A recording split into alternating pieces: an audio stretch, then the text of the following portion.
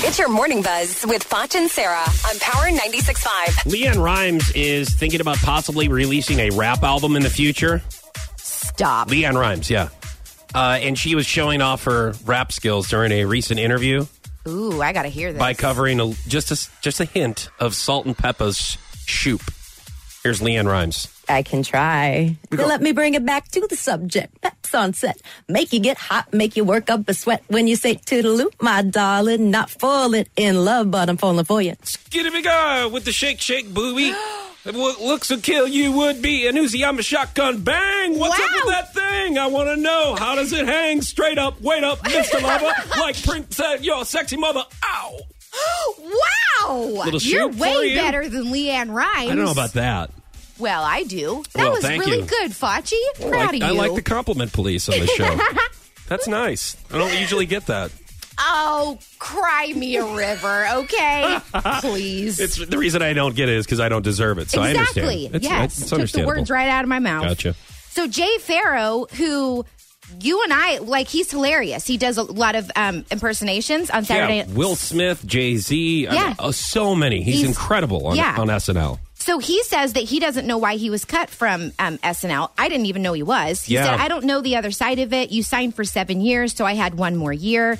I sort of had it in my head I would make this upcoming year my last year, but then heard they weren't going to pick up my contract. I was never given a reason why, really. That's seriously shocking to me because we've talked about him a lot, and I can't recall any other major people that we've spoken about that are still on SNL. Well, I know that there's a lot of funny people. I just forget their names. Well, yeah, but it's like anybody else. It's but like yeah. he's made the most impact, and they cut him. And I thought don't know that why. he like this week when they broke with that news, I just thought that he was leaving because he was done. Yeah. Like with SNL. But I don't know, man. Lorne Michaels, he's a tough cookie. They could have butt heads. You know what I mean? Yeah, that's what I've heard. Maybe Jay. I hate to say this. Maybe he was an a-hole. I don't know. Or vice versa. Well, because yeah. I heard that about Lorne Michaels as well. Yeah, that's true. Let's see. Seth Rogen, of course, Sausage Party hits his animated rated R movie. Yes. I'm just going to keep that in mind. I guess that they've been talking about doing this movie for a while now, and it's been 10 years in the making.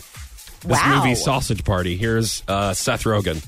Well, a lot of people always are like, do you dudes just get baked on a couch and come up with ideas? That one, yes. Yeah. that was We don't always. We don't always. That one for sure did. We were just hanging out with Jonah Hill, and we started talking about. We worked backwards from the title. We should make a movie called Sausage Party. What would it be? We would always joke because in press they always ask us, "What are you doing next?" And it became a joke that we would all say, "Oh, we're doing a movie called Sausage Party," because that just sounded like the movie we would all be doing next. Okay.